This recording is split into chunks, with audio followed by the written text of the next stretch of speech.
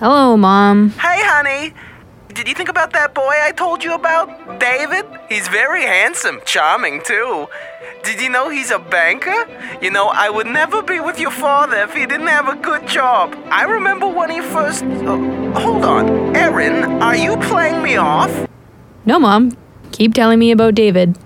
Okay, well, your father thinks David is very smart and has a great future ahead of him. His family has a condo in South Beach. Erin, I feel like you're playing me off. You're not playing off your mother, are you?